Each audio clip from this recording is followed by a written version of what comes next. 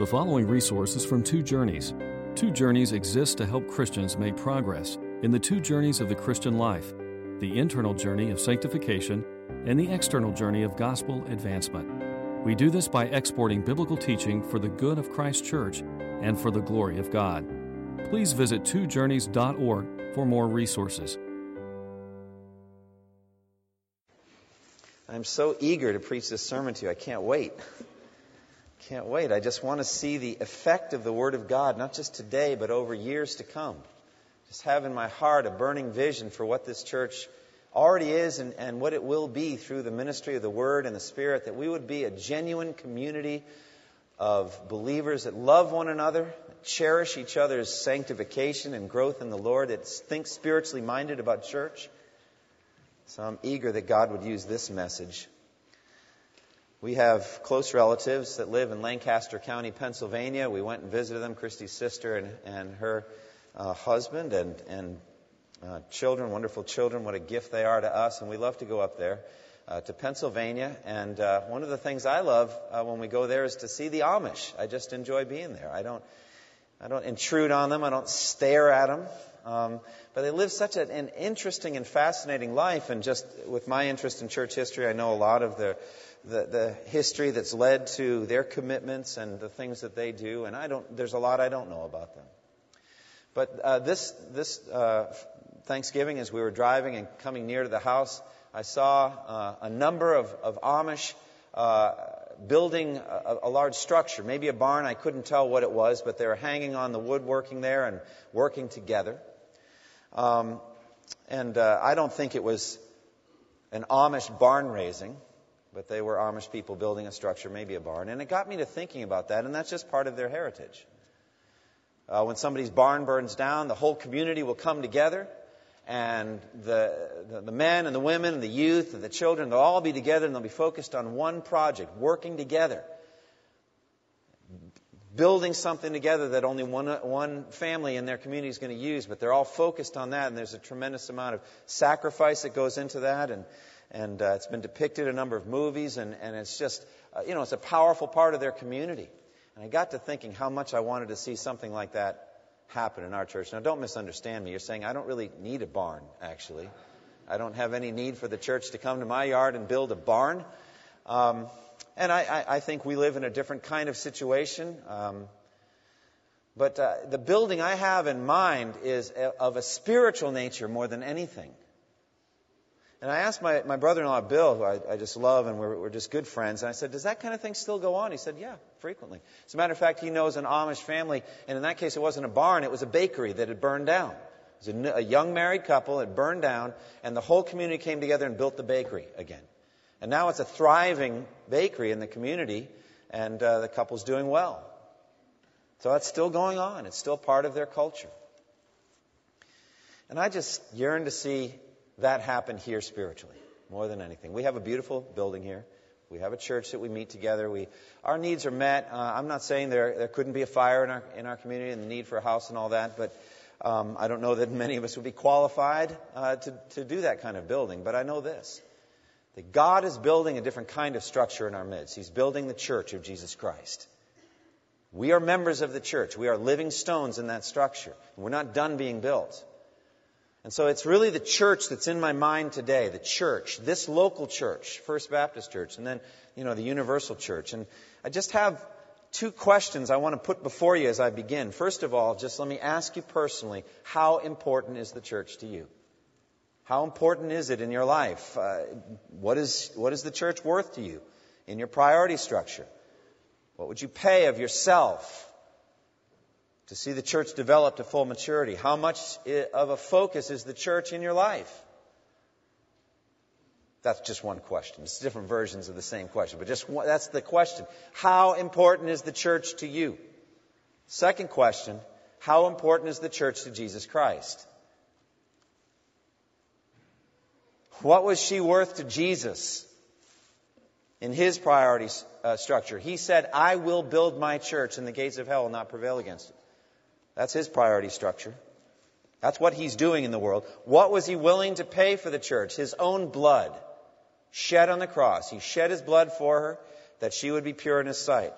How much of a focus is the church in his life? Well, I tell you, he ever lives to intercede for her. That's what he's doing. He never forgets the church. It is in his mind all the time. Let me shift a little bit.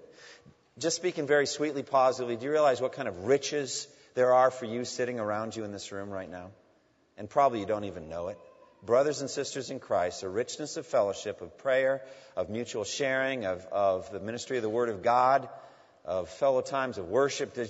You're rich people, and I don't think you even know it. I don't think I do either.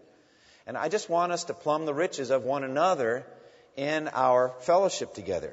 I want you to have a sense this morning of just how much happiness awaits this church if we can push through what I perceive to be somewhat of a ceiling or a plateauing of our fellowship, that we would push through that and see us reach a kind of a level of unity and of ministry that few churches, frankly, really attain.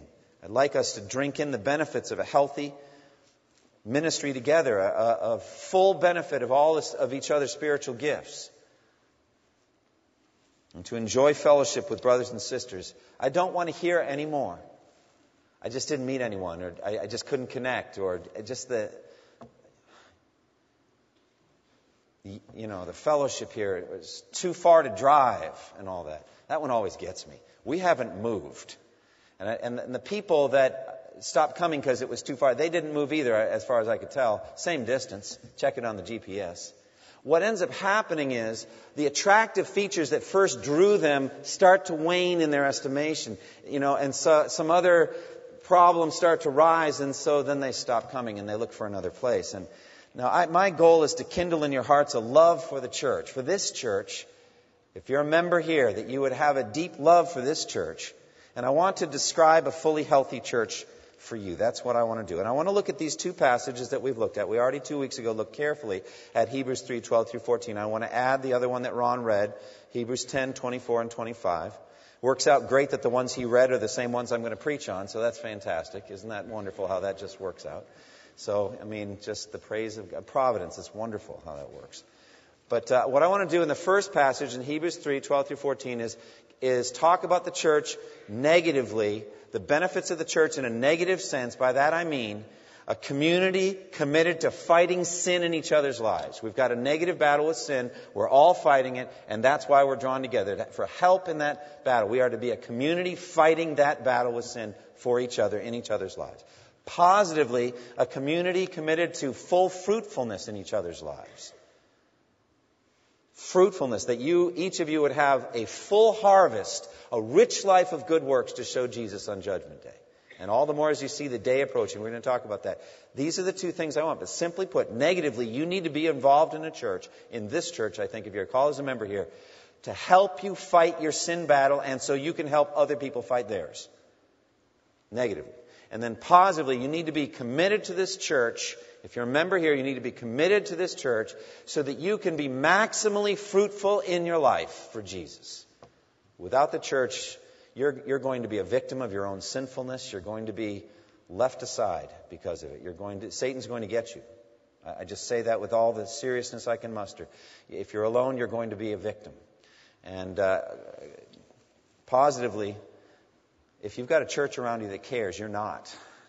The Lord's going to use that church to protect you. And concerning the spiritual gifts, you're going to be maximally fruitful if you're involved in the church, and you are not going to do all of those good works that God has laid out ahead of you if you're not. So let's look first of all at the first one, Hebrews 3, a community commitment to holiness. Look again at the verses. See to it, brothers, that none of you has a sinful, unbelieving heart that turns away from the living God, but encourage one another daily, as long as it is called today, so that none of you may be hardened by sin's deceitfulness. We have come to share in Christ if we hold firmly to the end the confidence we had at first.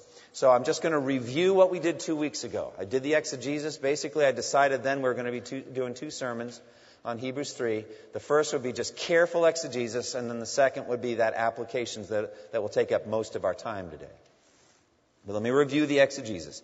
That there is a danger right in the word here. The danger is apostasy, turns away from the living God. Apostena is the Greek, so we get this word apostasy.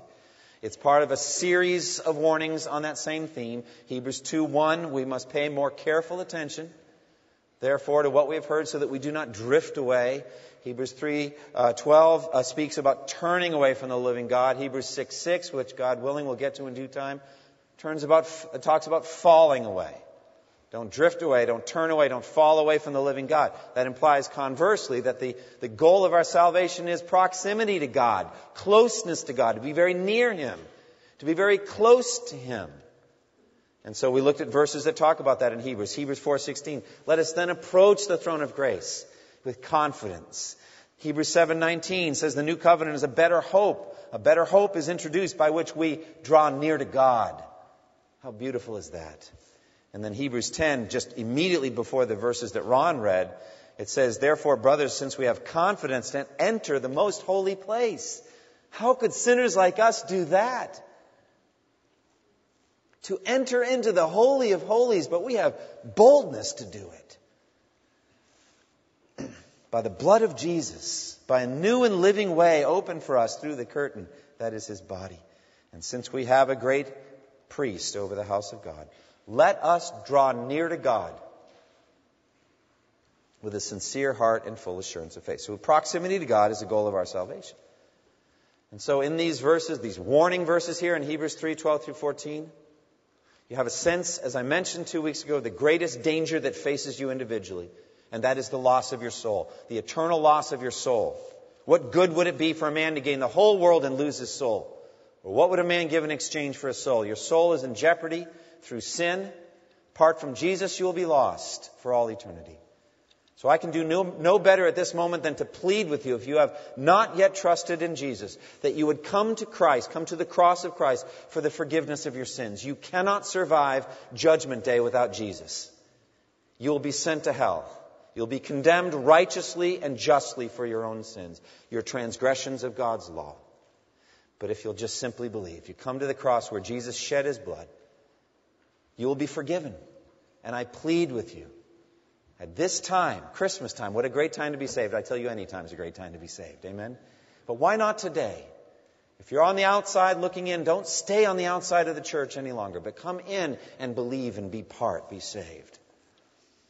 And so the root cause of this great danger is sin's effect on the heart, and we're going to spend some time thinking about this today. Verse 12, see to it, brothers, that none of you has a sinful, unbelieving heart that turns away from the living God. Sinful heart of unbelief. And really the key here in verse 13 is that the heart can be hardened by sin's deceitfulness. The deceit is the real issue. We're dealing here with sins you don't see in your own life. You've been deceived in some way by sin, and you need help with that. You can't save yourself from sins about which you're deceived. You've got to have people to help you. That's the remedy here. Encourage one another daily, verse 13, as long as it is called today, so that none of you may be hardened by sin's deceitfulness. So a healthy church will be active, daily active in protecting its own members from the deceitfulness of sin. This is what we do for each other. And so we've got this deadly danger of indwelling sin. We talked about it in Romans 7. Paul says, I do not understand what I do.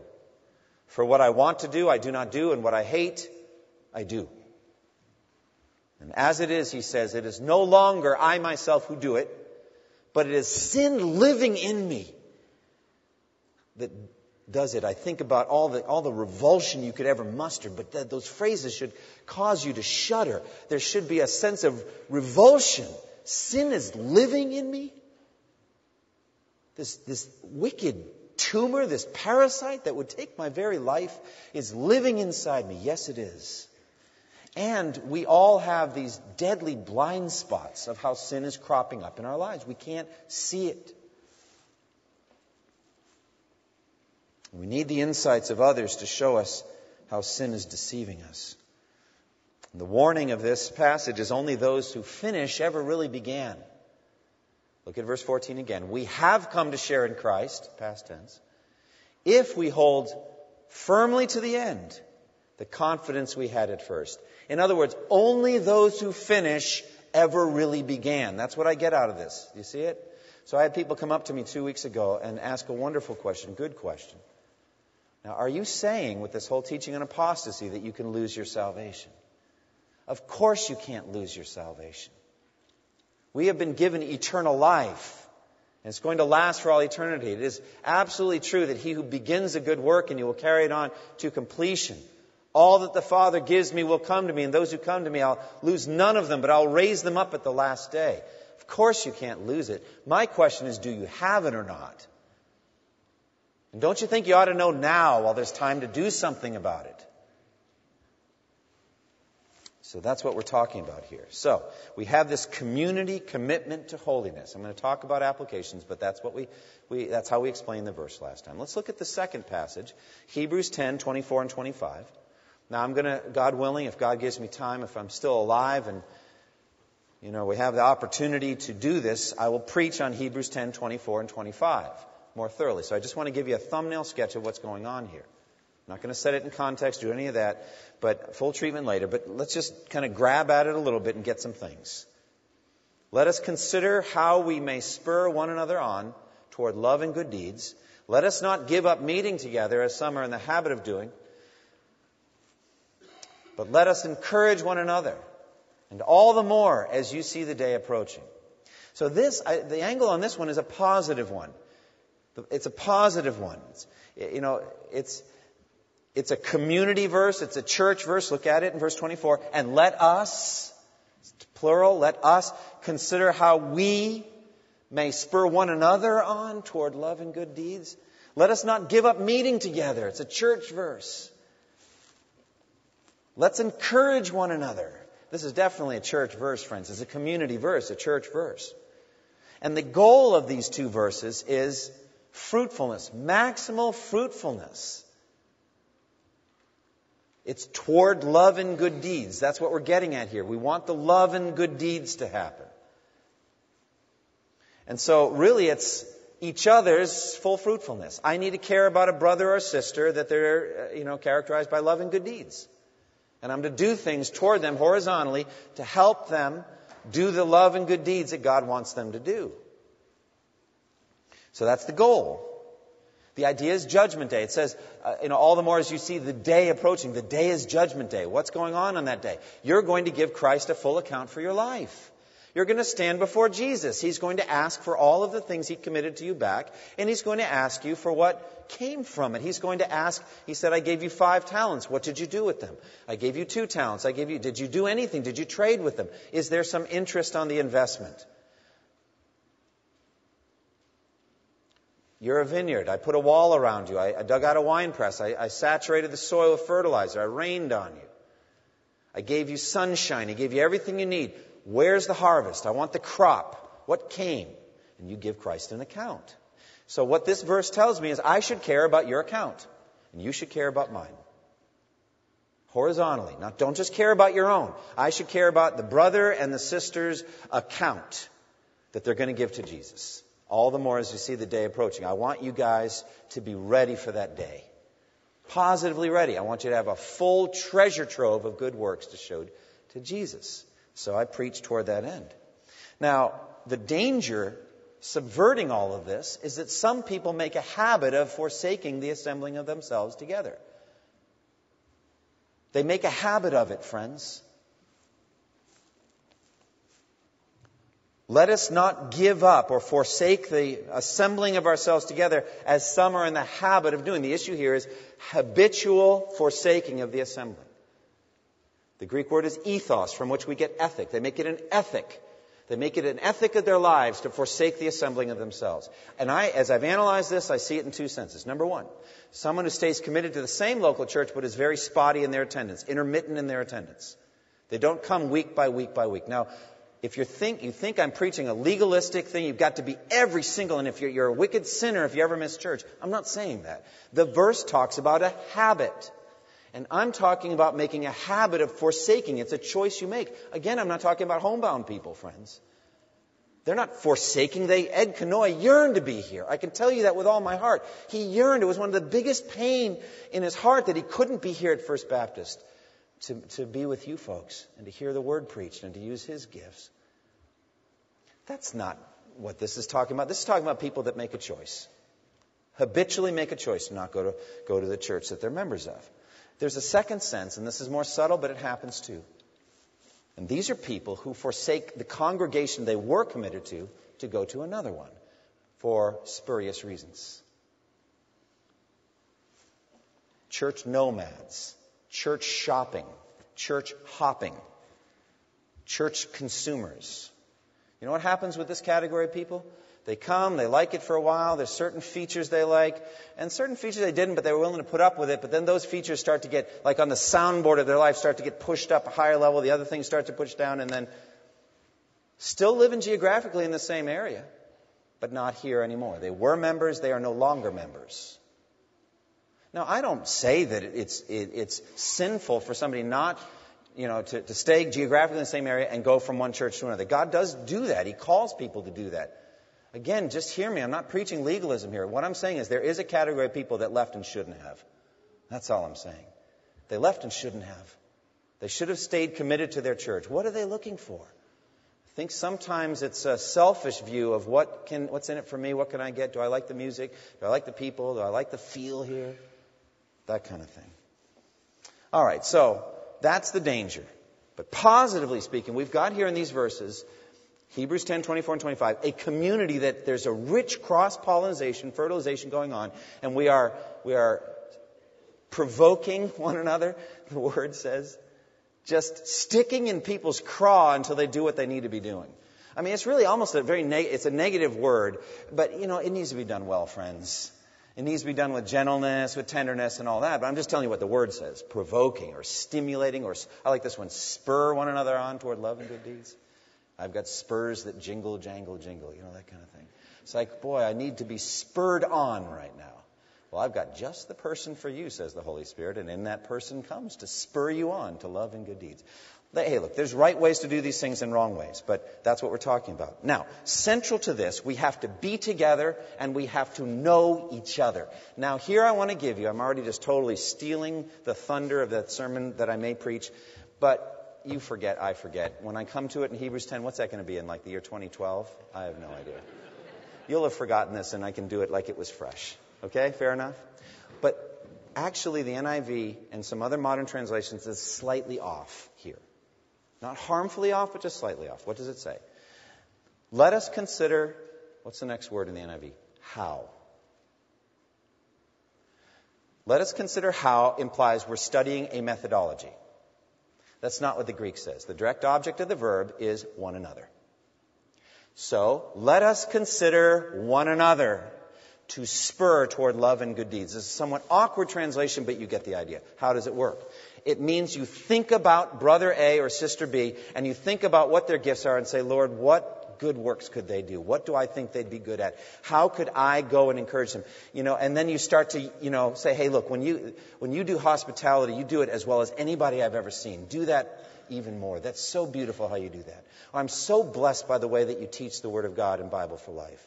Do that more and more.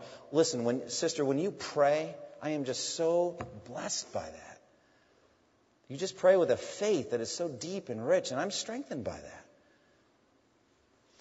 So you consider the people in your church. You consider them to find out, Lord, how can I spur them on toward love and good deeds? So translation should be, let us consider one another. That's really how it should go. I don't know that I've seen any of the translations that do that. Maybe NAS does, but I'm not really sure. But that's what it teaches. Let's consider. So therefore, key to both Hebrews 3 and Hebrews 10 is we must know and be known. We really do. We have to know each other. You can't tell if a brother or sister is developing a sinful heart of unbelief unless you know them. Talked about that 2 weeks ago. How can you tell? You can't check their sinful heart of unbelief meter. I used to work in a company in which I was exposed from time to time to x-rays. And I had to wear a little badge, and then they would look at it and read it and see how the radiation levels were. Okay? Hey, it'd be so much easier if we could do that. Let me check your badge. How you doing? Oh, sinful heart of unbelief. Starting to develop. It just doesn't go that way. What you have to do is develop relationships. And I do not say that they will happen person A with every other person, 400 people in the church. It will not. But I'm looking for networks so no one slips through the cracks. See to it, brothers, that none of you has a sinful, unbelieving heart. So that God would raise up brothers and sisters appropriately for each one in a network so that we can see if a sinful heart of unbelief is developing. See, same thing on the positive side. Let us consider one another means I don't know if I can go up to this person I've never heard of and say, hey, you'd be really good at such and such, if I don't know him. We've got to know and be known, bottom line. So that's why it's in the sermon title, Know and Be Known. Let's know each other and let's be known by each other. All right, now what I want to do is just give you some practical steps for First Baptist Church toward a happier and healthier community life. 10 of them. And they feed on each other, they build on each other. There's a certain logical kind of progression here, and I just think this is the key. If we can just imbibe these, all right, number 1, desire to grow in salvation, help others to grow too. Or simply put, understand salvation as it's taught in the Bible. I never tire of telling you that salvation is a process. Justification, sanctification, glorification. So you have to realize that not a single person in this church is done being saved. Our salvation is an ongoing work, and so is yours. If you don't understand salvation properly, you will not understand the local church and your need for it properly. You will think you can do it on your own, and you will forget that you have not yet fully been saved. You're still working out. You should be, as the Bible says, working out your salvation with fear and trembling. Salvation comes in stages: justification, sanctification, glorification. All truly justified people will most certainly be sanctified. There's just an indissoluble link between the two. And so, we need to understand that we're not done being saved, and no one else is that's here on earth. And so, as I already quoted Philippians 2:12, work out your salvation with fear and trembling. I think what I'm getting out of Hebrews 3 and 10 is work out other people's salvation with fear and trembling too. Not just your own, but care about whether other people are making progress in their salvation. So step number 1 is desire to grow in salvation, help others to grow too, or perhaps another title for this would be understand salvation properly. You're not done being saved. Secondly, understand, therefore, the grave danger every last one of us is still in. We are in a war zone spiritually. You don't need the full armor of God except that you're in a war, and you are in a war. So we have to see with spiritual eyes the incredible danger we're all in from the world, the flesh, and the devil. These 3 ancient foes of the church are relentless and deadly. Only if we properly see their danger will we be properly committed to a local church. Every last one of us is in a vicious fight for the health of our souls. It says in 1 Peter 2:11, "Dear friends, I urge you, as aliens and strangers in the world, to abstain from sinful lusts which wage war against your soul." We're in a firefight, and an analogy I had this morning as I was thinking, we're in a firefight and the church is the foxhole. It is a dangerous world we live in. And we ought to be aware of this warfare and be intensely interested in it and concerned about it, not just for ourselves, but for our fellow soldiers. Somebody's head is up too high out of the foxhole. If the buddy loves him, he's going to push his head down. The tracer bullet goes just an inch over where his head just was a moment ago. Jesus was intensely concerned about leaving his church here. In John 17, he says, I will remain. He's praying to God. The night before he's crucified, he's praying. He says, I will remain in the world no longer, but they are still in the world, and I'm coming to you. Holy Father, protect them by the power of your name, the name you gave me, so that they may be one as we are one. While I was with them, I protected them and kept them safe. By that name you gave me, none has been lost. Do you have a sense of the danger we're in and that none of us would be lost? We need an active protection from the world, the flesh, and the devil. The church is part of God's plan to protect you. So understand the danger all of us are in. Thirdly, develop an eternal perspective. Hebrews 10 talks about, and all the more as you see the day approaching. We fail to fully invest in a local church because we think far too highly of this present age in which we live. We think too much of the world, and so we think too little of church. That's what's going on. They're head to head.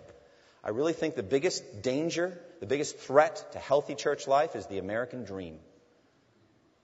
That your life does in fact consist in the abundance of your possessions or the abundance of your achievements. It's sucking time from the people of God that should be given to the church. And the only way we're going to remedy that is to say, how is all this going to look on Judgment Day?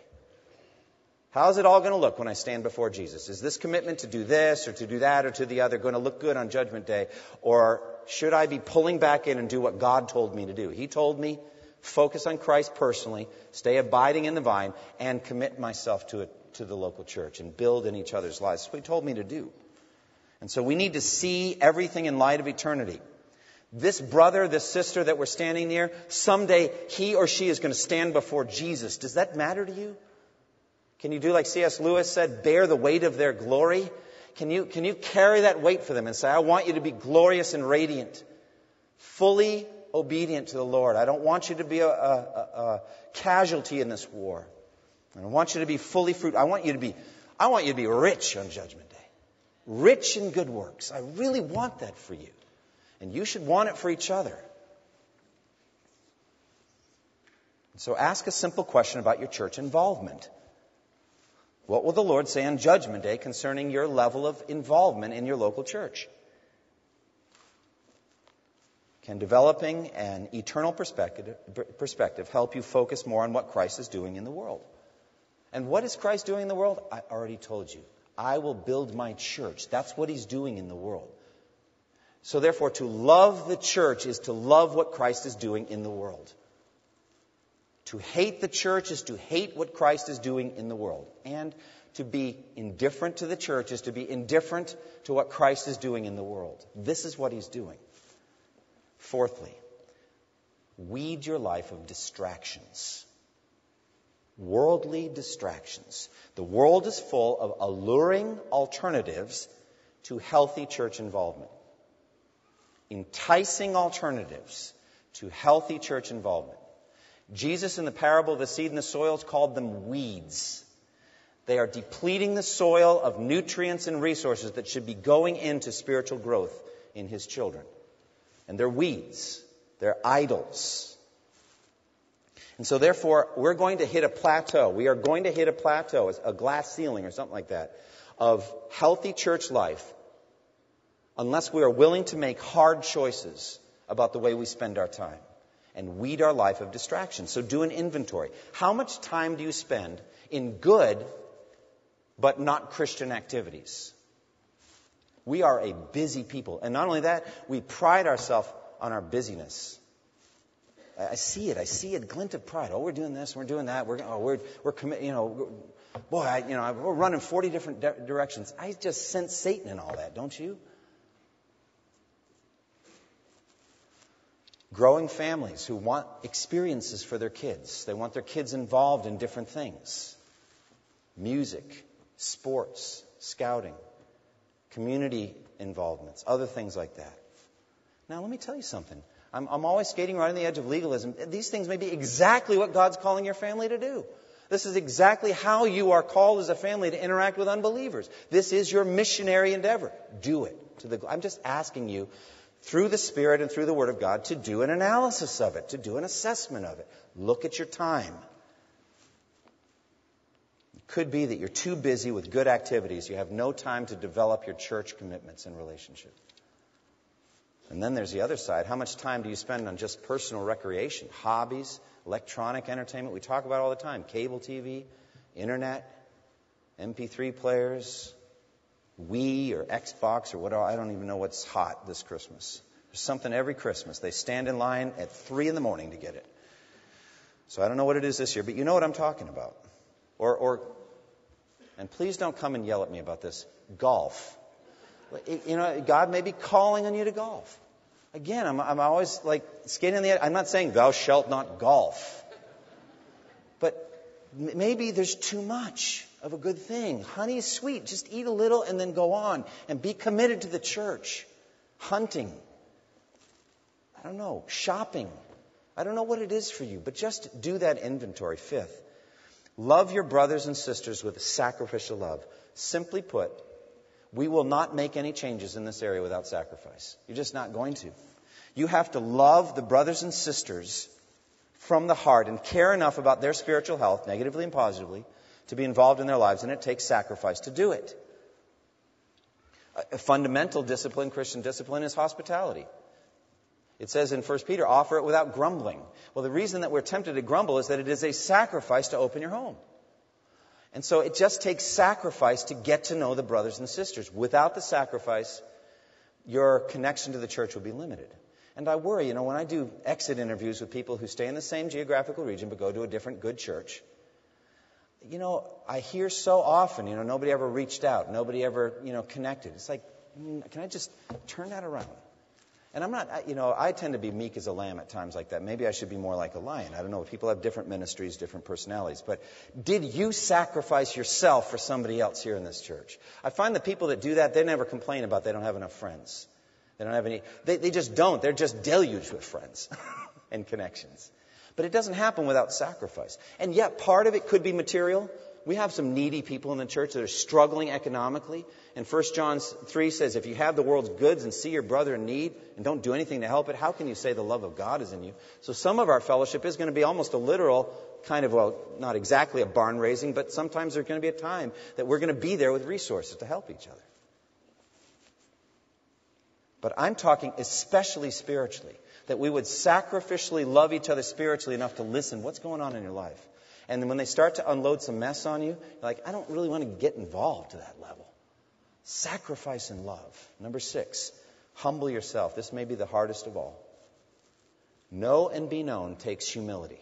Really does. What do I mean? Well, we have a tendency to present a spiritual facade to our brothers and sisters and say, hey, look, everything's going great. Or, and I'm going to tread on toes here, including my own, but to have a category of, I guess one book calls it acceptable sins that you can share. You know what I'm talking about? I'm really struggling with, I'm only praying an hour a day, and God's been leading me to, it's like, come on. Is that really where your flesh is at work right now?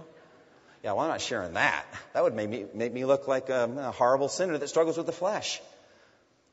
Well, you've got to be humble. You've got to be willing to open up and be genuinely humble. Now, C.J. Mahaney has done us all a good work by writing a book on this topic, Humility, the True Greatness. And he has a chapter entitled Inviting and Pursuing Correction.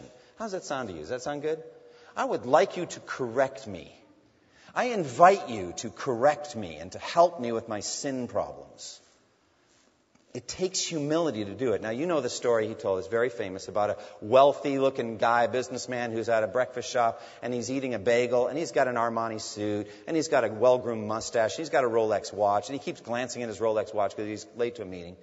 And as he gets up to leave, he's got a big blob of cream cheese on his mustache. And, C.J. Mahaney's wondering, should I say something? I mean, think about, would you say something? Total stranger, you have a big blob of cream cheese on your face. I'm not sure you're wanting to bring that to whatever meeting you're going to. Well, listen to this now. I want to read this direct quote from, because this is powerful. And as you listen, I want you to hear, I'd like this kind of fellowship to go on in our church. This is a clear description of what I'm asking God to do here in this church. Listen. Let me tell you, said C.J. Mahaney, about a cream cheese moment in my life. One of many such experiences that have helped convince me that there is no sin more deceptive than pride. I am in an accountability group with men who care for and watch over my soul. Did you hear that? I'm urging that kind of thing for men and women in the church. In a meeting with these brothers, I was telling them of a certain pattern of sin, a specific pattern of sin I'd noticed in my life in the past week. I'd become aware of this sin and been convicted about it. And I'd confessed it to God and I'd received His forgiveness. Now I wanted to inform these men about it as well and move on. Because there was another particular issue that I was more concerned about and wanted to discuss with them. But as I described in detail my sin from the previous week, my friends started to ask caring and insightful questions about the root issue behind the sin. In effect, not so fast, CJ. Let's hang out here for a minute. I assured them that the root issue was obvious. Isn't it obvious? It was pride. I even transitioned into a brief biblical teaching on pride. And then let the guys know I wanted to move on to something else that I thought was more important and more serious. There was almost certainly a tone of mild irritation in my voice. But the men had more questions, and even more. They had some observations for me, and they began to challenge me to look deeper at the pattern of sin I had shown in the previous week. Again, I felt irritation. I assumed I understood that particular sin completely. Why were we willing to spend so much time on something I'd already figured out, obviously? In essence, there was cream cheese all over my face, and I didn't know it. My underlying sin had deceived me. I was blind. I didn't see it. I couldn't see it. But they saw it clearly. And in my pride, I thought no one understood my heart as well as I did. But Scripture doesn't support such a conclusion. Actually, God's Word tells me, no, CJ, sin is subtle, sin is deceitful, and sin blinds you. And you need feedback from others in order to understand your own heart. That's the church, friends. He writes, by God's grace, because the men seated around me in that room are true friends who care for me and aren't afraid of me, they persevered.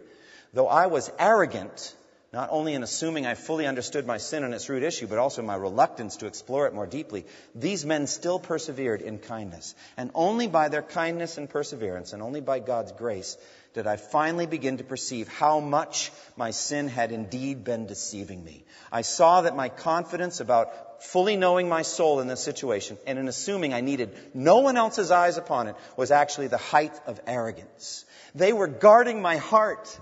They were helping me to see the true extent of my sin. I thought I'd already wiped the cream cheese from my face and it was gone. And they were faithfully telling me it's not gone. We're staring at it. It's still there. And we're telling you this because we love you. Do you really want something like that in your life? And if the answer is no, aren't you already in spiritual danger? Now, there's more to say about all this. There are right ways to do it and wrong ways to do it. And there are right people to do it and ones that probably aren't going to be as effective for you. May God match you up like a heavenly matchmaker to the right ones. There's a gentleness and a reciprocity that's so beautiful. But I want this done in my life. And I want you to want it done in your lives so that no one slips through the cracks here. So therefore, number 7 is know and be known. Be willing to open up. I've already made this point. Hebrews 3, you've got to know and be known for the sinful, unbelieving heart. And Hebrews 10, know and be known for your spiritual gifts. So be willing to invest in relationships. Pull down the facade. Tell the truth. Number 8, encourage by the gospel. In verse 13 of chapter 3, it says, encourage one another daily, as long as it is called today, so that none of you may be hardened by sin's deceitfulness. Hebrews 10:25, let us encourage one another.